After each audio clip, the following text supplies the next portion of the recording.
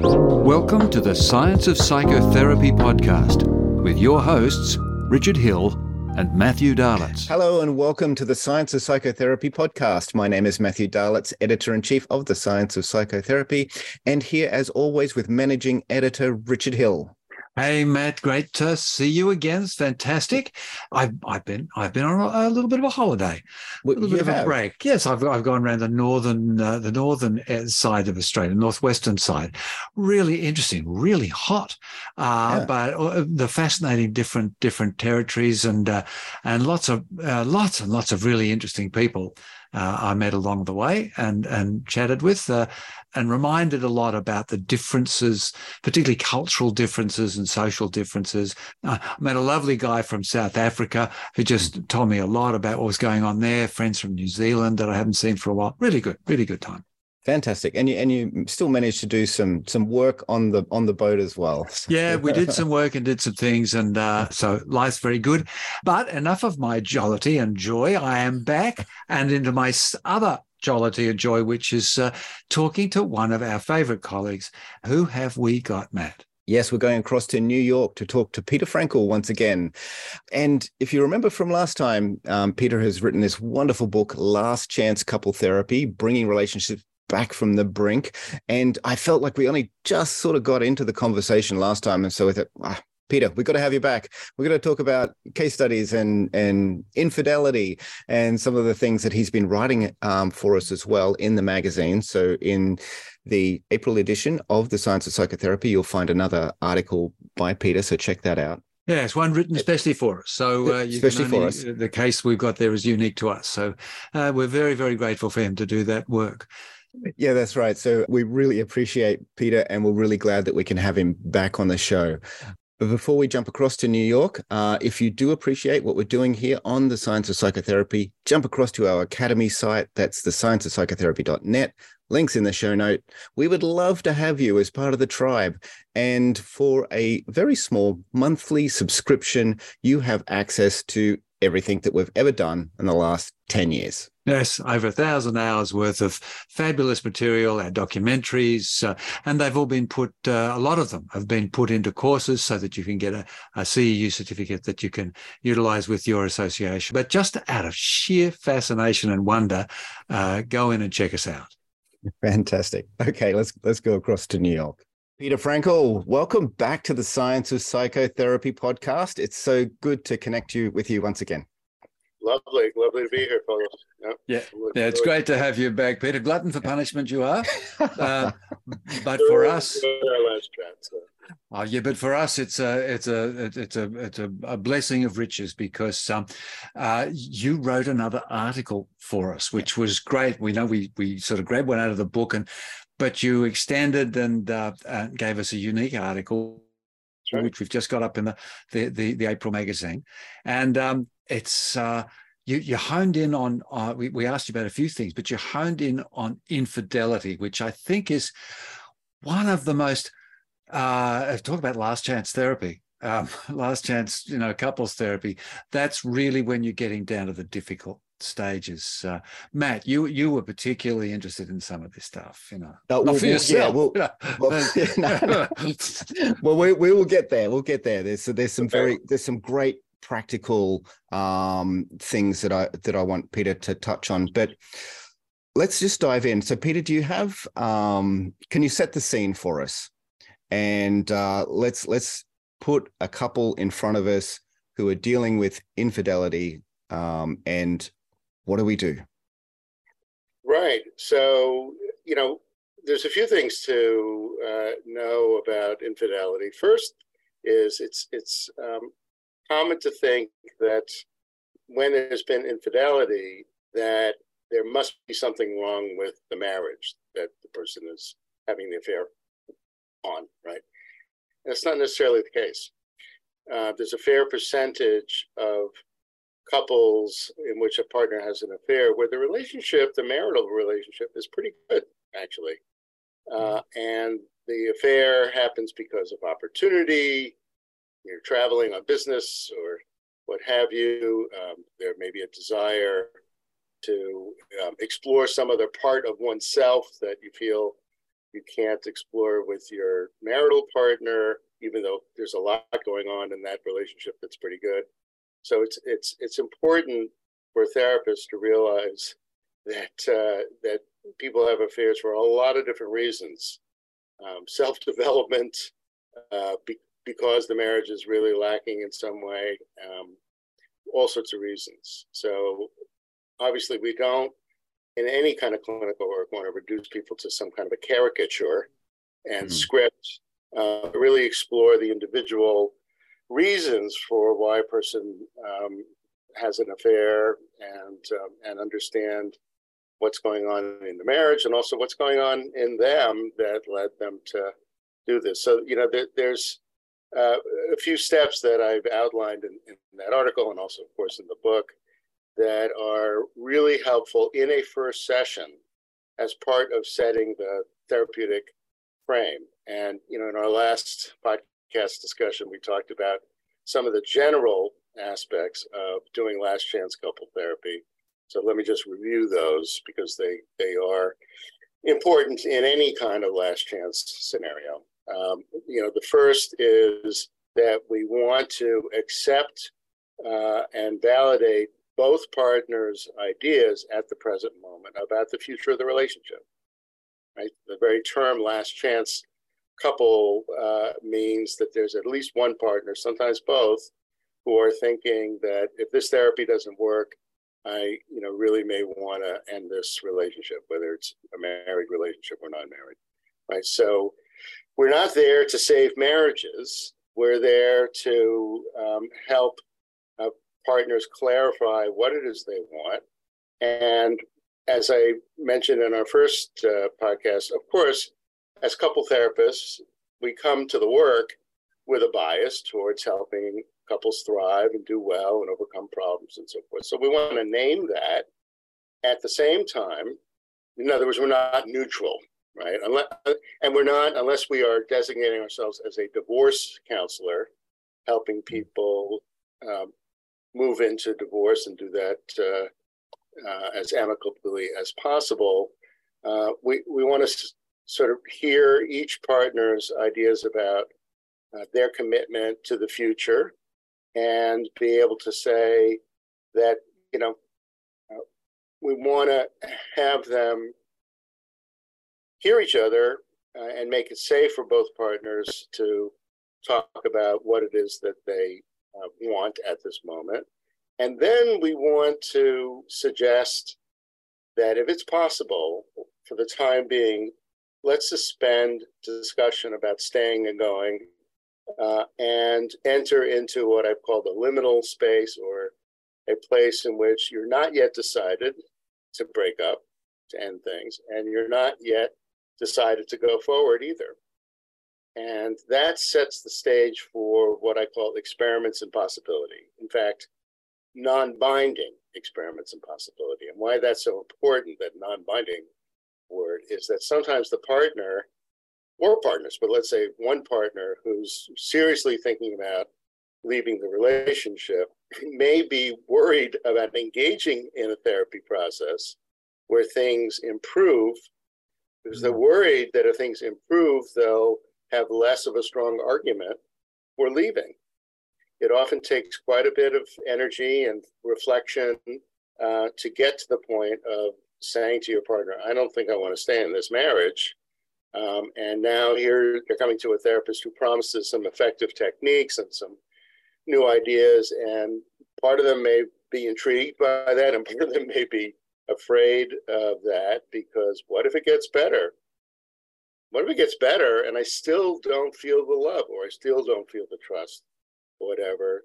Am I then going to be trapped? Am I going to have less of an argument for leaving? So we want to name that concern right away and say, look, we're going to engage in some experiments in possibility. We're going to try some techniques for decreasing conflict and increasing pleasure and connection, and work on resolving the difficult issues you've been struggling with.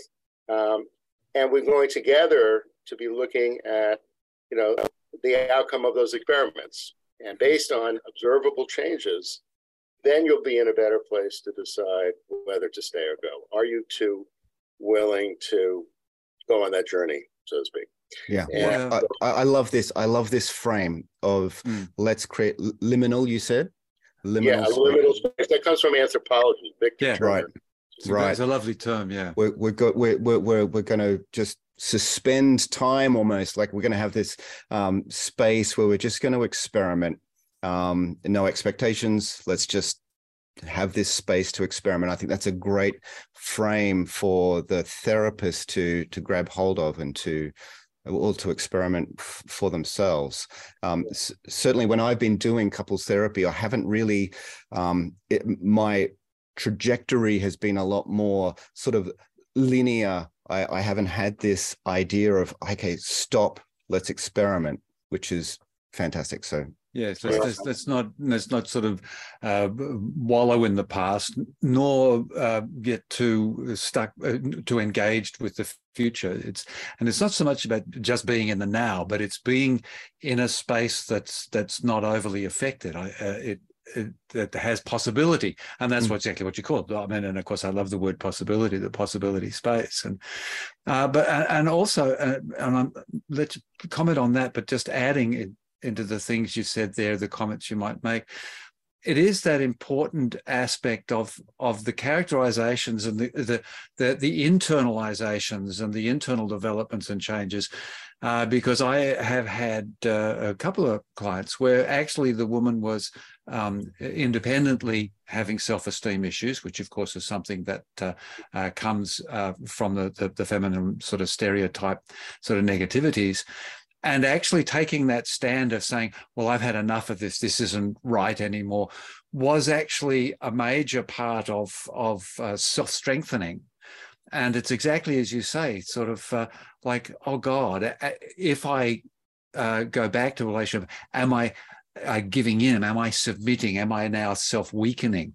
So it needs a really open space to be able to hold on to the strengths and the things you've gathered, and also when the person who has sort of really done the damage, for them to grasp onto their to find strengths in those actions of recovery and forgiveness and apology and so on and so forth.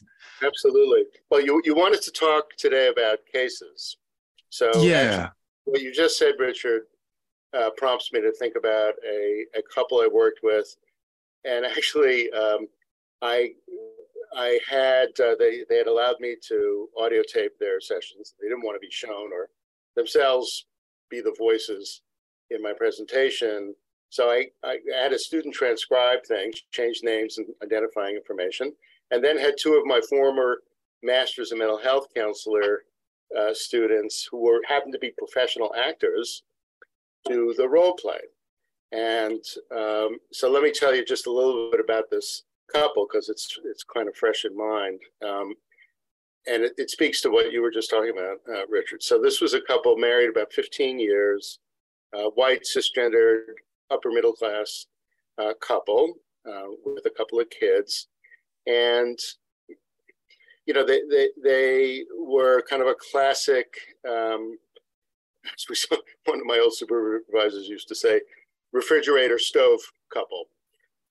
You know, she was quite emotional and expressive and so forth, and he was quieter and kind of calmer. And initially, that was part of the attraction. And as you know, I've written about how the differences that partners experience early on often becomes a kind of unconscious emotional contract to regulate one another's emotions, or modulate, as I prefer the term. And so she was attracted to his calmness and quietness and steadiness. And he was enlivened by her emotionality and was learning a lot about emotions by being with her. And over the years, as happens sometimes, leads to distress, they'd become quite polarized. You know, kids come, he's working and often traveling. He was in a business that took him, you know, far abroad, actually, to your corners of the world often. And she would be at home with the kids.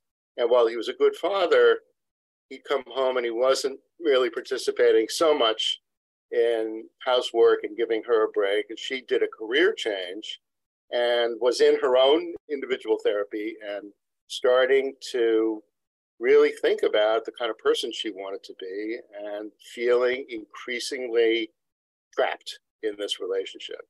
So when they contacted me, and she was the one that contacted me, she said she'd been trying to get him into therapy for 2 years and to talk about what their issues were, and he kept doing sort of, unfortunately, typical male, cisgendered, heterosexual male thing of, I don't want to talk about it, and withdrawing, leaving her feeling very alone. And also because he wasn't taking over things on the weekend or in the mornings to give her a little space to develop her new work trajectory, she felt resentful. And then he would travel away again and then come back. So finally, by the time she made contact with me, she was feeling like, at least for the time being, she does not want him. He was abroad on a trip, and she did not want him to return to the home. He was extremely upset by this in our first session.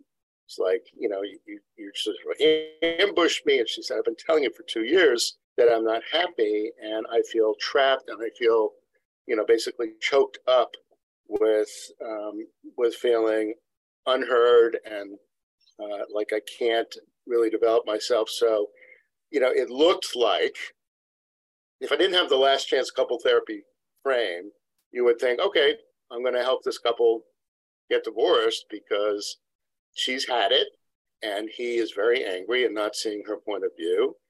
And I said to her, look, the fact that you called me and we had a short conversation and I told you how I work and you read a little bit about it, suggests to me that you're coming to me to explore whether there's any possibility of changing things so that you feel differently. And she said, that's right. I said, well, then could we recast what you're saying as, for the time being, for the foreseeable future, I don't want to be living together. And she said, exactly, that's exactly it. That helped him feel like, okay, there's some hope. And it also meant that we could start to work on some experiments in possibility. And I said, look, if you're coming to me for separation and divorce counseling, I can offer that to you. So you have to let me know what it is you're up for here, and I will be of service. And she said, no, I do want to give it a try, or give it a go, as you gentlemen would say. And so that's where we started. And in that very first session, I taught them the communication skills that I'm so fond of, and went through the problem patterns, escalation, withdrawal, invalidation, negative interpretations, taught them the speaker listener technique and so forth. They tried it out and they had a very good experience with it. So that was the first thing in terms of, again, observable changes that they could taste, that they could hear, that they could see. This is what couples in the last chance moment are coming for, or what they need. We can't just reassure them that somehow therapy is going to help them if we explore the problems. Just to your point, Richard, about time, one of the reframes they often use when people say, oh, we've had such a traumatic or terrible, difficult past, and yet they're behaving and interacting, thinking about each other the same ways they have for years. And I'll say, in a way, there is no past. There's one long present that stretches back weeks, months, and years.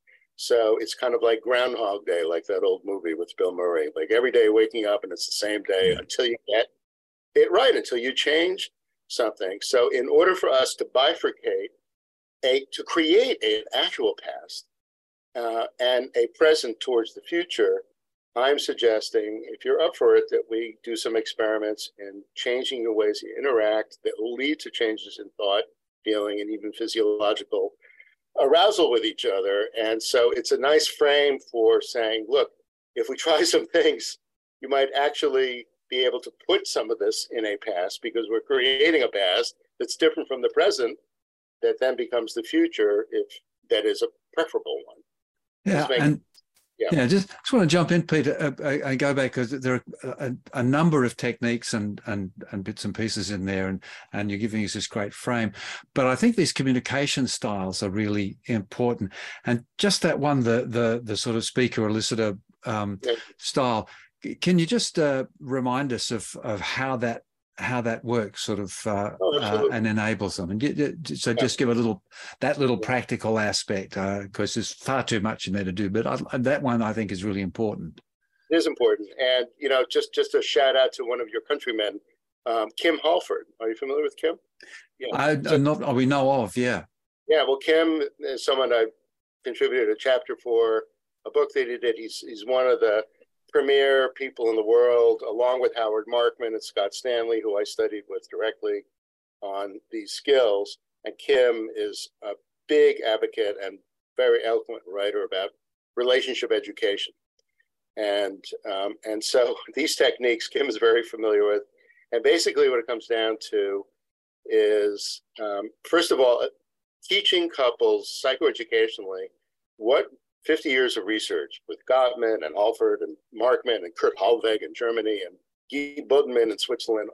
Many, many people have contributed to this research base. What it has taught us about what distinguishes happy couples from unhappy couples at any point in time, cross-sectional study, and also longitudinal studies with newlyweds, where even though they're happy and they're newlyweds, a significant proportion of them are already interacting in these problematic ways.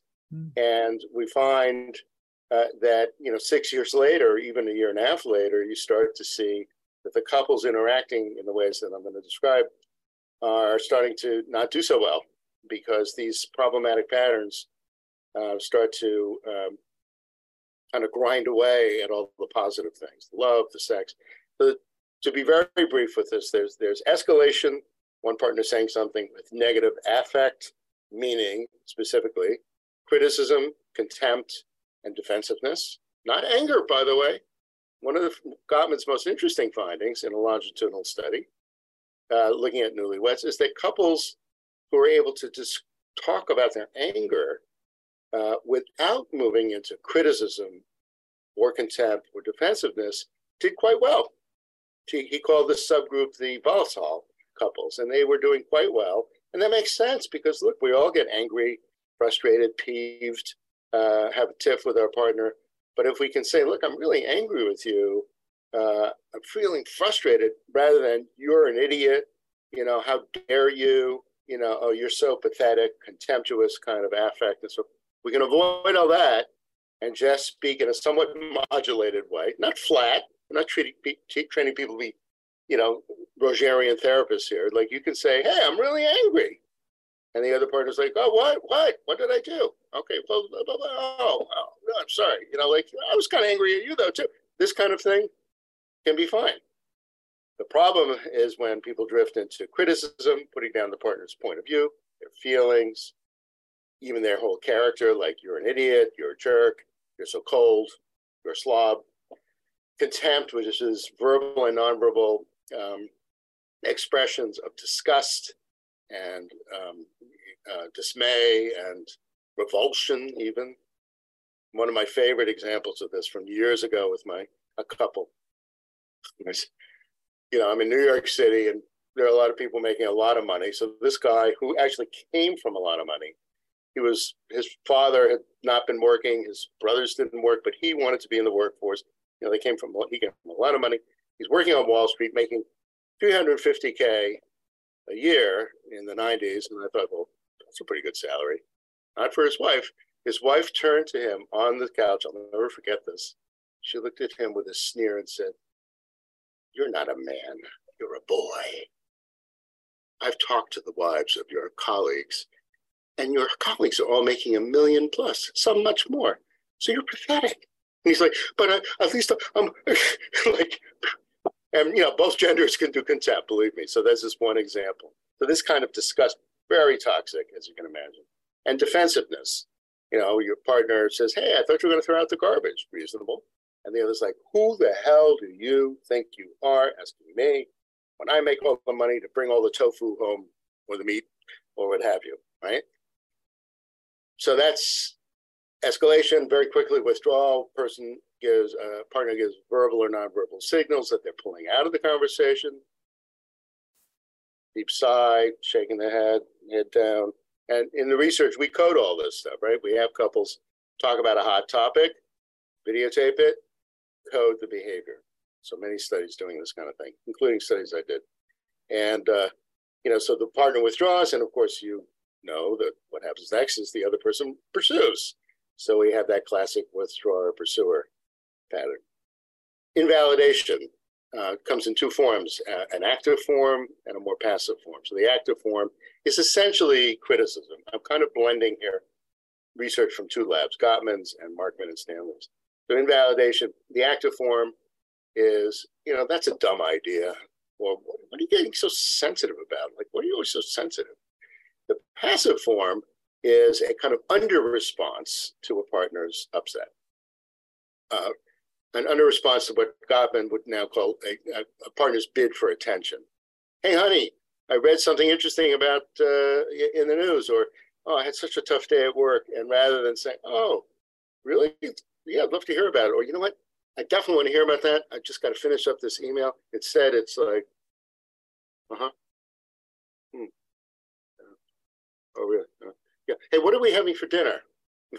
Kind of like a non-response, or even like a sort of attempt to be helpful, but it's not really helpful. Like, oh, honey, not your boss again. You'll be okay. I know you can handle it.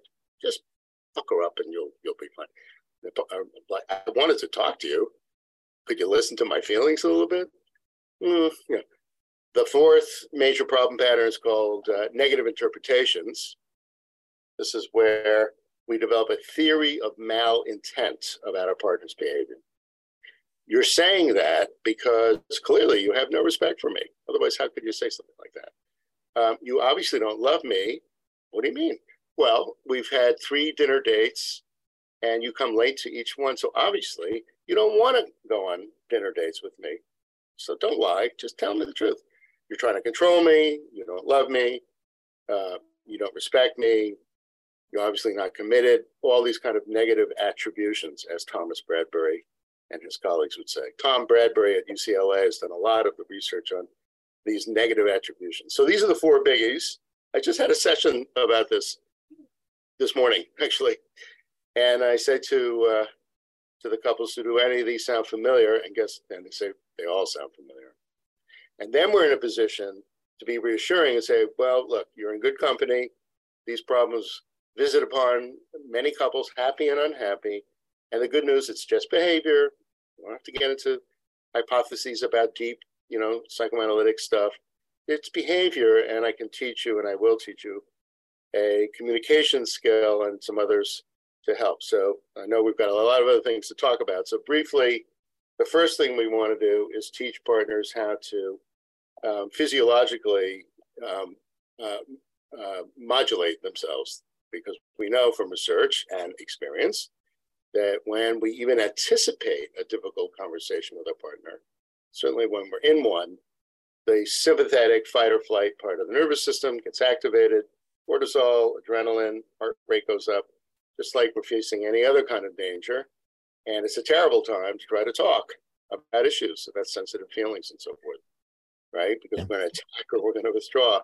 So we want to teach couples these timeout or stop action rule. If they sense they're getting into an escalation, call a timeout, stop action. I encourage couples to come up with their own, nifty name for it in their own language.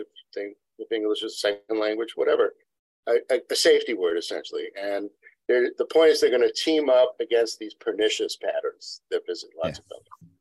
And so one partner says, I think we need a timeout or red balloon or whatever they're going to call it. The other partner has to agree. But then the person who calls the timeout has to lead the way in scheduling a time to come back to the conversation. And that can be in a few minutes after they do some mindful breathing. I teach people to do some mindful breathing. I even teach people a little Qigong. Qigong is an ancient Chinese internal martial art that I've been studying for 30 years. Very useful. And also has research behind it, just like mindful breathing does, in terms of using So there's the timeout, and then they come back using the skills. If it's an inopportune to talk, within 24 hours. The speaker listener, very briefly, one partner speaks, one partner is in the speaker role at any one moment, the other is the listener. Speaker speaks for 10 to 15 seconds, keeping it brief, using I statements, not you think and you feel, but I think, I feel, I remember. The other partner repeats back what they heard. That kind of thing, and an XYZ statement, blah, blah, blah. So those are the techniques. But the psychoeducational stuff that I just went through about the problem patterns, very important. And if we don't, I'll just say to all the therapists out there, if you don't lead in 15 minutes, you can do this, lead the couple through, teach the couple those problem patterns.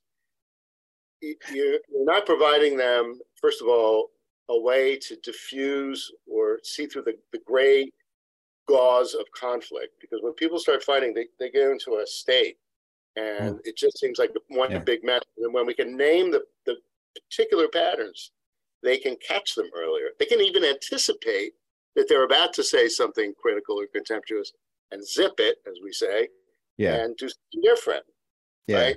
It also builds motivation for the skill, which initially feels a little hokey and artificial, but works. And if people practice it, they get better at it. So there's a lot more we could say about the technique. No, that's brilliant, and it's something very concrete. I mean, these are behaviors they stand out. They're obvious. We can identify them quickly. We can do something very pragmatic at the front end of therapy, and I think it brings a lot of hope too. But you do, like you just said before, you do have to take control of the session, because it's just too easy, especially for a couple that are in a really hot state. They just can take over the whole session, right? And you could just sit there and they're just going at it for 50 minutes. But taking hold of and then they turn to you and say, "Why are we paying you for this, Fraenkel?" Yeah, exactly. Right. It's true. Yeah.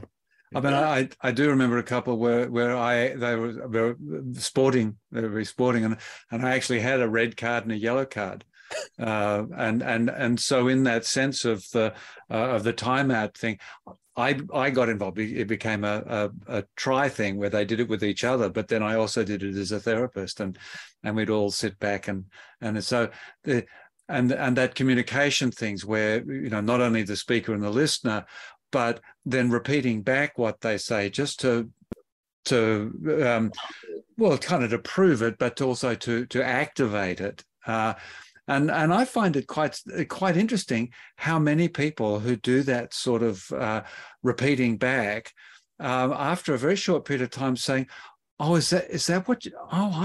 I didn't know that's what you were saying." And this is stuff they've been saying for years and years and years.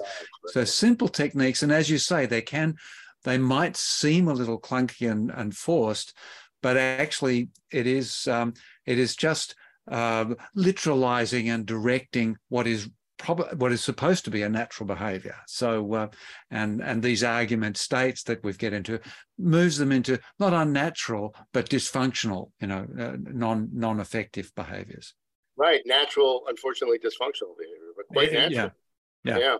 So it does feel unnatural at first, but you're absolutely right that, if you're really listening to a friend or a colleague and you respect them, and you probably do something like what we end up teaching couples, which is, tell me all about that. That's interesting. Really? That's what happened? Yeah. Like, we're giving each other space. But when it comes to our, marriages or equivalent relationships, we often get very defensive, and, the alarm bells go off and so forth. So we have to prepare people for the fact that it will feel a bit awkward, but they're more willing to try it out if they know what they're trying to avoid. That's the key. Yeah. And I emphasize this enough because I've seen senior colleagues sometimes present similar kind of work where they don't do the prelude with all the problem patterns, and then they're jumping in on video telling the couple, "Oh, you're escalating now," and like, what? Oh, yeah, escalation is when you. Oh, and then they have to post explain. Literally, on one tape I watched years ago, a couple turned to the therapist and said, "Now we're getting pissed off at you because you keep interrupting us." Yeah, and doing an enactment. But now we've done beautifully. We've given them these frameworks, given them sets of contexts, reminded them effective ways of listening and understanding each other, and then we ramp the whole situation up into something even more tense when it is infidelity. Right. When there's not just a difficulty between the two, but a wrong. Well, let me. I want a violation of safety of values. A violation of safety. Yeah, please, Peter. What do we do now? We've got them in this state, but it's infidelity. Wow. Right. So, as you remember from our first talk, I think about 4 types of last chance couples: the high conflict, which we kind of were just talking about. Then couples in which one partner, typically one, sometimes both, but one has violated the values or safety and expectations of the other. And infidelity is the one we're going to talk about tonight, but others include intimidation, aggression, violence. It's all bad, yes. Also, and then also persistent abuse or overuse of substances, alcohol and other substances. All of those can leave the other partner feeling both that their expectations about reliability and consistency and responsibility of their partner have been violated. They can feel unsafe, literally, of course, with violence, but also with affairs, worrying about getting a sexually transmitted disease that comes up with affairs. So let me go through kind of the frame particular to working with infidelity. After you've sort of laid out that basic frame, that always has to be there. We're going to do experiments of possibility. We're not deciding in this session whether you're going to stay together or not. We're going to try to see what can happen around this revelation. And so all of these are elements. They're not steps, because in fact, first of all of them, in my experience, have to be named at least in a first session as part of helping the couple see that you have some understanding of these issues, addressing their concerns about whether you do have some understanding, like your credibility, your knowledge base. And then from there, we're going to decide, session by session, what we're going to focus on. So don't take these as steps, but rather elements, although the first one is usually the first step, and that's discussing the story of how the affair was revealed. And these days, affairs are generally revealed, in my experience, through people seeing something on the phone, a text message, social media, or maybe they were going through credit card expenses and they saw some unexplained charges for travel or gifts, jewelry. What did you buy that necklace for? Or this nice handbag, and what have you. Or sometimes, as in the case that I wrote up for you, which is not in the book, it's special for Science of Psychotherapy, where the person who was the affair partner is angry with the person they were having the affair with and calls the affair on partner. In other words, the affair partner gets angry with the person they were having an affair with, and they call the wife or the husband to report it. And that's what happened in that case. So those are typical ways. I generally don't have this happen too often anymore, where a couple starts therapy with me because things aren't so great in the relationship, and then in an individual session, they reveal that there's an affair going on. If the affair is over, I don't require them to disclose it. I don't. If the affair is ongoing, I will say, look, in order for us to really work on your marriage, I'm going to ask you to, at the very least, take a vacation from that relationship, because your energy is going to be diverted. And I trust when they say they're going to do it, that they did it. I don't have a private eye working with me, but I assume that they are getting my point and that they're committed to working with me on things. So again, in most cases, it's the presenting problem that has now led to a question about the future of the marriage. So talking about how the affair was revealed, and typically the original moment will be like the affaring partner saying, no, that's not happening, you're making that up, or where'd you get that, or whatever. Sometimes they come clean about it right away, but oftentimes there's like, no, that didn't happen. No. And then finally the evidence is too overwhelming and they have to acknowledge it. One of the things that's most puzzling to the affaring partner is that the affared on partner wants more details, often quite excruciating level of detail about each interlude, each visit, each sexual experience, each dinner that was had. They want, and the affaring partner is like, why do you want to hear more of this? Is that going to make you more upset?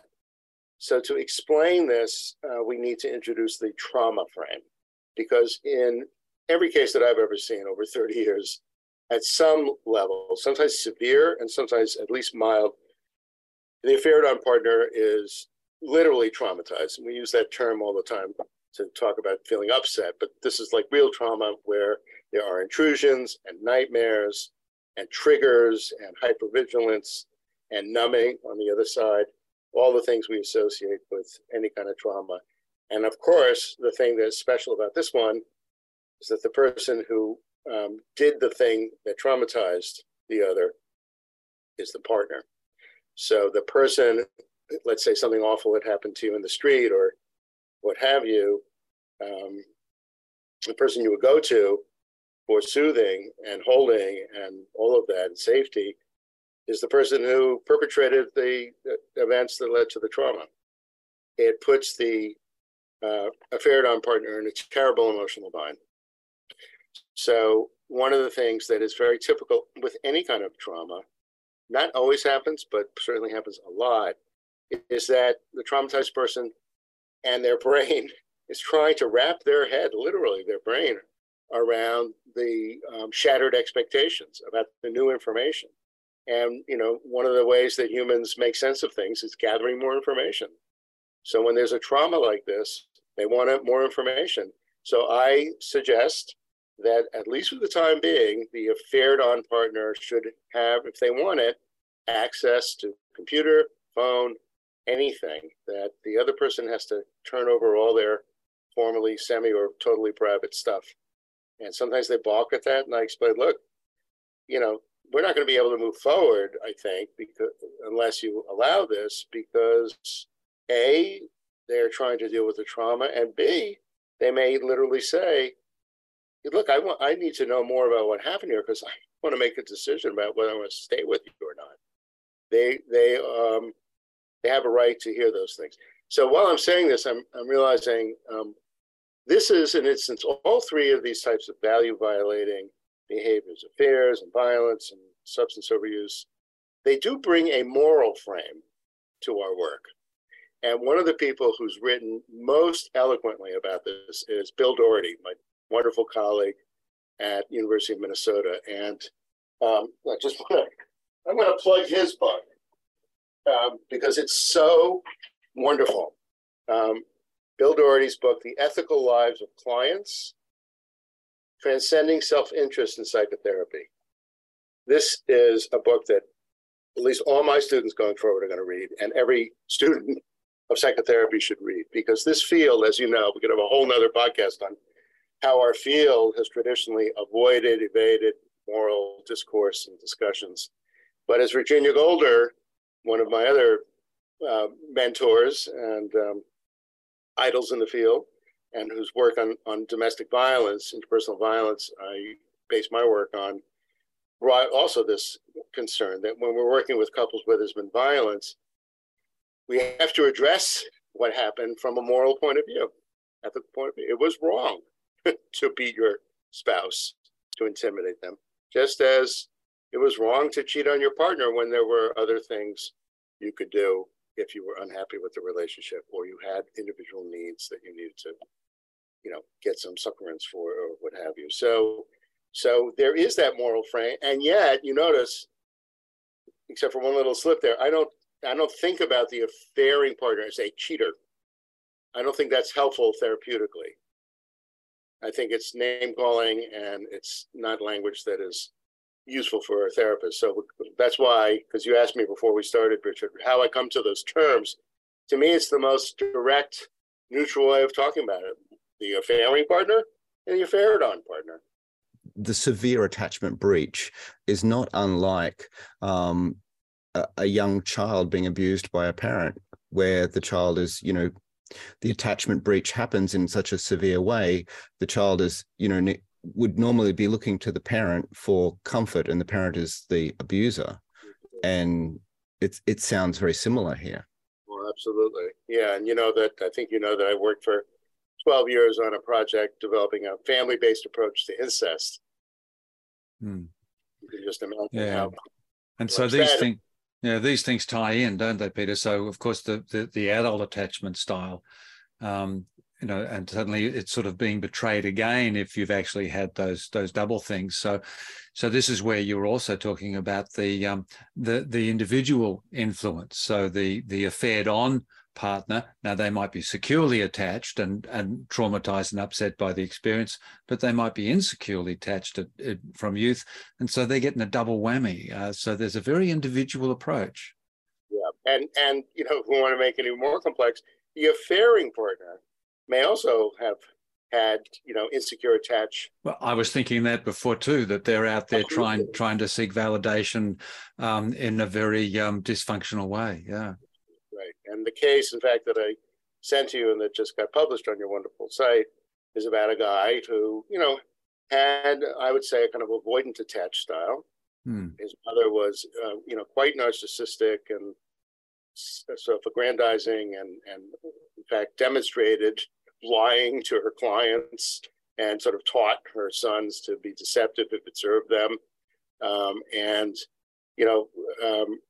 father was rather passive and wasn't protecting the sons from what was going on with the mom. And this guy, not to get into the case yet, but this guy also reached puberty quite late and was often teased for looking immature. And sometimes boys would tease him and say he looked like a girl, and he couldn't get dates. And so then he ends up having affairs with younger women as a way to bolster his sense of sexual prowess, and also almost like as a kind of problematic corrective emotional experience. So as a middle-aged man, having sex with quite younger women who were his former high school students. So not when he was teaching it, but later. Later. But of course, everyone can read that in the magazine, which is great because it is extensively described. It's a beautiful article.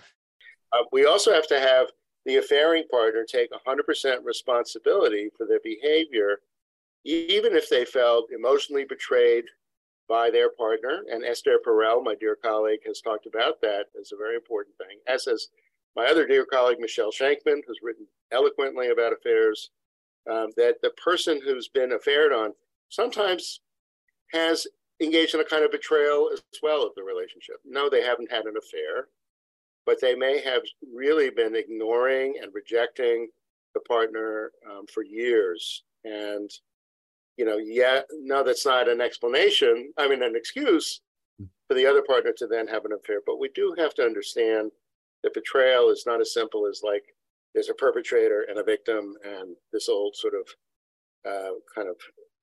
Wild West kind of caricature narrative of things. So nevertheless, the affaring partner has to take responsibility for acting upon whatever sadnesses, frustrations, loneliness, curiosity, need for self-development they had by having a secret affair. Yeah, this was the action I took. This was the choice I made, regardless of its understandability or just narcissism, but just I did do this. Irrespective of what you did to me or didn't give to me, I made a choice and I take responsibility for that. If we don't do that bit in the first session, likely that the other partner won't come back, the affair on partner. Why? Because one of the other things we need to do, of course, over a period of sessions is develop a psychological explanation for why the affaring partner did have the affair. And if we haven't been clear from the outset that the affairing partner's explanations are not excuses, we're going to lose the affair on partner. We're going to make her feel like, well, we're giving him a psycho card out. Like, yes, oh, I was troubled. Oh, I was lonely. Oh, you were so rough on me. Oh, etc. We can understand. We have to understand all that stuff. And yet there were other things they could have done. Yeah. They could have said, I am desperate. I'll even tell you, there's someone flirting with me and I'm kind of interested. So we got to work on this relationship, or I can't guarantee what's coming next with me. I don't feel happy. Like, they could do that. A lot of things they could do. So we have to say all that in order to set the stage for what will be both individual sessions as well as joint sessions in explaining why they did. And with this gentleman that I wrote about, there were multiple levels. We had a whole chart, like we're 12 things that converge on this. As Freud said long ago, problem behavior is multi-determined. And in this case, that's usually true. So we also have to help the affair partner with their trauma. And there's two things with that. Very briefly, the affairing partner needs to make a daily apology, do an apology ritual, first thing in the morning, preferable, almost prophylactically, because the affair on partner is almost inevitably going to be visited by intrusions, flashbacks, hypervigilance, bad feelings, and so forth. So in the morning, the affairing partner is to say something to the effect of, Laura, Jim, whoever, I just want to say again that I'm very sorry for having done the affair. And I'm also sorry for the thoughts and feelings and flashbacks and stuff that you are likely to have because you've been having them across the day. You may be having those thoughts and feelings, and I want to apologize in advance for that and say again that I'm sorry. We only do this apology ritual. I present it as a technique in the first session and ask the affair on partner if they want that. They always like the idea. Sometimes they think, it seems a little hokey. I don't know if it's going to help. And then they experience it and they want it. And if the affairing partner fails to give it to them someday in the week between sessions, they'll report that. It has to be authentic, though, right? It has to be authentic, though. It has to be authentic. Yeah, it can't be like, yeah, baby, I'm really sorry. Really sorry. But yeah, I'm checking out some. I still got the dating app. I'm checking. I can't. It has to be. Look, I really am sorry. I know how I've hurt you, and I know that going across the day, you may experience some of these thoughts and feelings again, and I really apologize for that. So we have them try it in the session. Yeah, I mean, it reminds me of the behavioural research ages ago talking about trust. I can't remember where I read it now. It's quite a long time ago. But it only takes one action to disturb trust. But in this research, it took between 7 and 10 positive actions in order to rebuild. It wasn't just one for one. And I can also imagine, Matt, that that actually the more you do it, the more likelihood you're going to get into it. So you might be a bit insincere, a bit hokey about it at first, but then as you go along, and but the fourth or fifth time you say it, you go, "No, I really am sorry." You sort of convincing yourself a bit too is possible.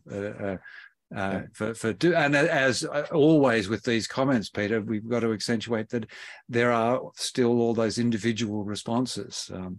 And they change. Behavior takes some getting used to. Even apology, eager listener, it doesn't matter.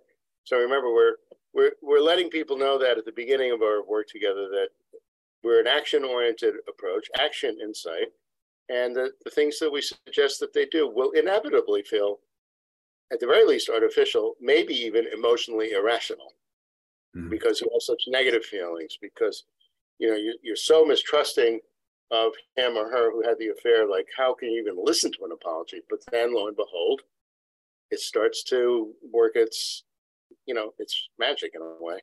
Just a couple more points, and then we can talk in any way you want to go. But even with this apology, I mean, part of the reason for this is once an affair is disclosed, The affaring partner typically kind of just wants to move on. Okay, now you know, let's move on. I don't want to leave. I want to make things better. Meanwhile, the other person is vibrating, and they can't move on. So at least for a few seconds every day, the affaring partner has to revisit their guilt and show that they have remorse and share in the emotional burden of what they did. And that is relieving for the affared-on partner. But the affared-on partner also often needs some other ways independently to manage their trauma.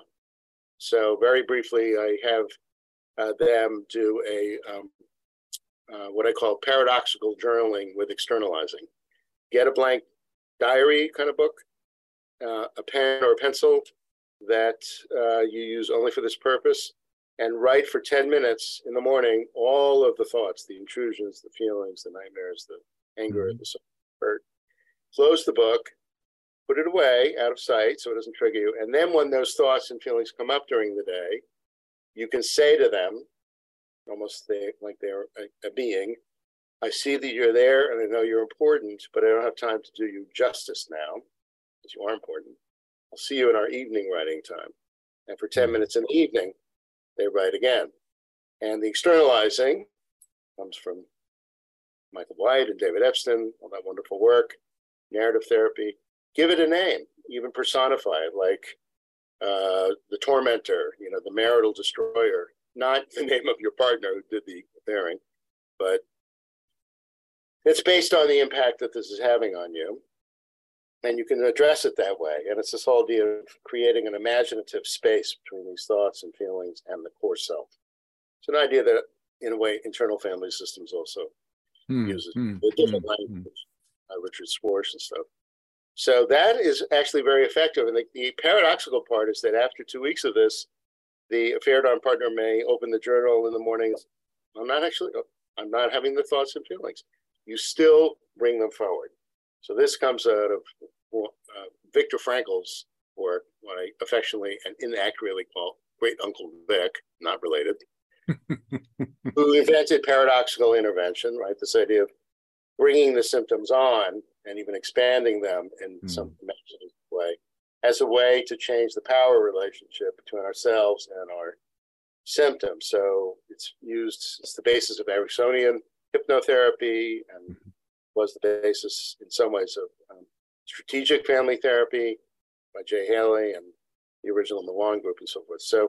So it's quite helpful for the affared-on partner to do this and gives them something to help them calm down. Of course, we teach the mindfulness stuff as a way of regulating emotion. And finally, they have to just limit times to talk about the affair. In principle, the affared-on partner has, full freedom to wake their partner up, call them at work, whatever, but it turns out not to serve them very well to do that over time. So it's best to set up a couple of times during the day that is devoted completely to further questions she or he may have, answers, and so forth, not at any moment. That helps to limit the trauma, both to the relationship and for the affared-on partner. They have to decide who to talk to about it. It's a lot of things that go into this treatment. They have to decide who to talk to. If they call a family member may, be very angry with their in-law now, their son or daughter-in-law, and also with their own child. So like, how can you stay with him? How can you stay with her? Like after that could lead to further difficulties down the road. So they have to decide, is there a sibling or a good friend who could really keep it secret and won't reject the other partner? And we have to have conversations about that because the affared-on partner needs someone else to talk to. They can't only rely on the partner who did the affair. And finally, is formulating a plan to end contact with the affair partner and also change affair facilitating behavior, right? So if there was a lot of drinking involved and late nights, business meetings and stuff, maybe those have to end. They probably do. Business travel, certainly with the affair partner, has to end. I mean, there's all sorts of examples I could give you of changes that people had to make that were kind of difficult. But you've got to make it's difficult. It's setting a priority, and I think in a relationship, it's difficult and it changes over time. I'm in a second marriage, which kind of means I'm older and I've done things, but fundamentally, I just keep getting back to the point of saying, I want to be with this woman. And whatever it is that's bothering me at the moment is not important enough. And that's a difficult thing when you're younger and you're perhaps in the prime of, mid-30s, early 40s, in the prime of your career, and those business trips. That decision is a big decision as to how important your relationship is, how important your children are.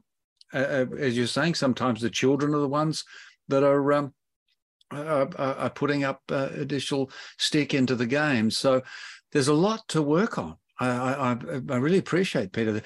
And as a therapist, I'm reminded of that old thing of the carnival act with the sticks with the plates on the top, and you spin the plates. You got to.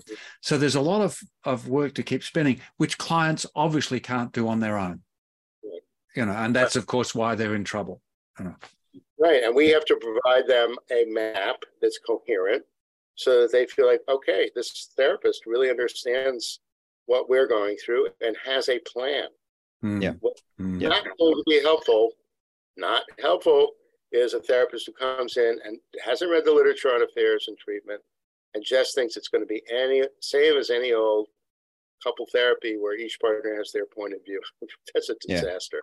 So it's the plan and the tools, because the journaling that you talk about, and I know from my own experience, it can be incredibly powerful.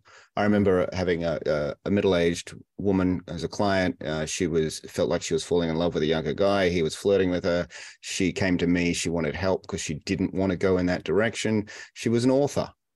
And so we used that that skill, and she sort of wrote the story of what would happen if she continued on in this direction with this younger guy, and it became a horror story, and that was the thing that then really turned her around, her own ability to actually get stuff down on paper. So very helpful. That's right. It makes it a bit more real. Gets it out of the head. Makes it a bit more, objective rather than, that subjective where you can, and harder to avoid too, I suppose, Peter and Matt. With that. I'm sorry. Go ahead, Rich. No. That's all I was saying. Yeah. As you were talking about it, Matthew, it reminded me. We're not talking tonight so much about working with drug and alcohol overuse, but one of the techniques that they use in like the AA program, which I think is a fantastic program. I've worked with quite a number of people in recovery, and I hear all the slogans and the ideas, and they're brilliant. So one of them is the notion of playing the tape forward. Like, okay, you think you want to have a drink? You just came out of rehab. You want to go to the packy, as we call it in Boston. You want to go to the packy and get yourself 6-pack? All right, so go ahead, buddy. You're going to have that beer in the parking lot, and then what's going to happen next? You know what's going to happen next? You have another beer and another beer. Then you're going to go to O'Reilly's bar and get shit-faced, excuse my language, listeners who are sensitive, and fall down on the frickin' floor, and the cops are going to come, and you know how the Boston cops are. They're very tough. Joking around. Exactly. Playing the tape forward is one of the best things for the alcoholic who is like, just need some relief right now. It's like, okay, and where's that going to take you? Yeah. Same thing with having an affair. Like, I just, if it's that impulsive, like I need some kind of gratification. I need some validation. I need some sex. And I need it from a human being. I can't just like go online. I got to get somebody. Well, okay. Just think about that. Where's that going to take you? Consequence thinking, which is what we talk to kids about when they're 5. If you have that extra lolly, and so on and so forth. So So there's and just sort of hearing in there, there's potentially some indications that impulsiveness of arrested development through to prior trauma. So there's all kinds of potentially useful things that individual psychotherapy can do, and that just takes us back to what you say. There's couple sessions, but then there's also individual sessions where you're helping people work through the things that put them into the frame where doing these actions seem to be like an okay idea, despite the fact that they just had red marks and crosses and don't do this all over them, yet we still do it. Yeah. And I look back on my life, I've done those things, and I learned a lot from them. Didn't create too much disaster. Mostly just hurt myself in my problems, but that's where you learn if you learn as different from succumb and be defeated by, and that's why we need the therapist. Yeah, that's right. Yeah, but just on this point of like that we talked about at the beginning, and you kind of alluded to now, is that some people have affairs because of deep longings, either for who they were in the recent or remote past, or what they've been missing for a long time in the relationship.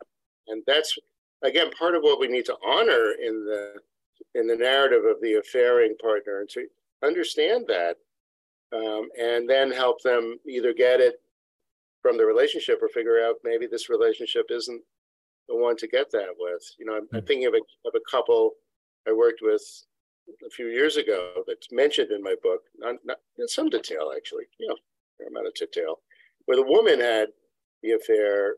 She was, in the finance business, doing extremely well, early 30s. Her husband also early 30s. They had two young kids, and she was of South Asian descent and grew up in a mostly kind of white city, and felt as a woman of color sometimes exoticized, sometimes pushed away, like you're not white, some racism there. She's quite beautiful, and she became a teenager, got a lot of attention, and that was very gratifying, and it kind of helped her in those moments where she would feel the opposite, feel like, oh well, darker skin, so I'm not a regular American girl.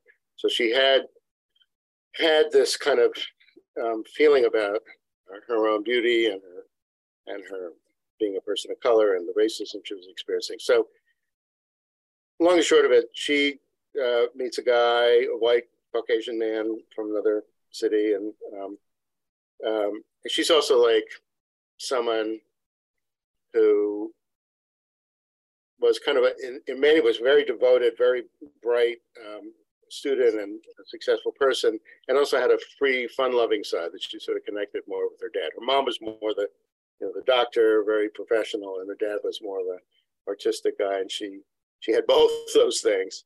And she climbed the ladder in the company quite quickly, was doing actually better than her husband, relatively speaking, had two little kids, and she ended up having a number of affairs with business colleagues on business trips. I won't get into all the details. People can read about that in the book. But basically, one of the things that was most helpful to her in terms of, and to the husband in terms of understanding like what happened here, was that in some ways she was having a hard time fully making the transition to being a mother and a married person. She longed for those times that were so gratifying and gave her so much at a time when she also experienced sometimes racist rejection. She was longing for that, and so she would get quite inebriated in some of these business meetings and become the life of the party again. And she was helpful to think about this from a life cycle adjustment point of view for her. Like, yeah, those days are kind of over in terms of like getting it in that intense way from other people. At the same time, her husband was kind of an uptight guy, so I had to really work with him to become looser and a little more carefree so that she could get more of that passionate stuff from him. Interestingly, she picks a guy, very handsome guy, but kind of uptight, you know. So I feel that that's a really good point to be making. We're working with infidelity, working with couples. So there's just with couples, there's a lot of work of established, there's a lot of stuff we don't know about being couples that we can know, and which you've described in this podcast, and of course in your book and in the articles. And then we still get to these, at all points, we've just got to continue to embrace the frailty of our, of bringing our capacities into their strengths. It's a journey and it's a pathway, and we are an interpersonal species, and we really need each other. And maybe it would be better if we still lived in villages and we had the fantastic Uncle Bert and Auntie Mary, but we don't. And so we have us, and we have wonderful people like you, Peter, who can help people come from these enormously confused and complex interactive states, and then two of them, and bring them all together. And through these mechanisms, I hope the people that have been listening have been able, get their pens out, if not re-listen, and get your pens out, and jotting down these things, these areas of focus, these natures, these, there's a 4 of this and a 5 of that, and then even more so that they go out and buy your book, and at least come in and look at the magazine this month. There's a lot of material, and for members of the Science of Psychotherapy, we've got your material in there for them to access to. Let me just remind people also, like, get the book, Last Chance Couple Therapy, Bringing Relationships Back from the Brink, Peter Fraenkel. You'll be doing yourself a favor. Everything is right there. So, and I'm going to be getting those other ones that you've mentioned as well.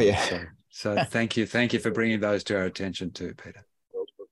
Peter, wonderful as always. Thank you so much for connecting us, and just sharing your wisdom once again, and just looking forward to continuing to hear more from you in the future. Love it. Always a pleasure, gentlemen. Thank you. Really a pleasure to speak with you. Now, Matt, we went on a bit with Peter this time, but there was so much to do.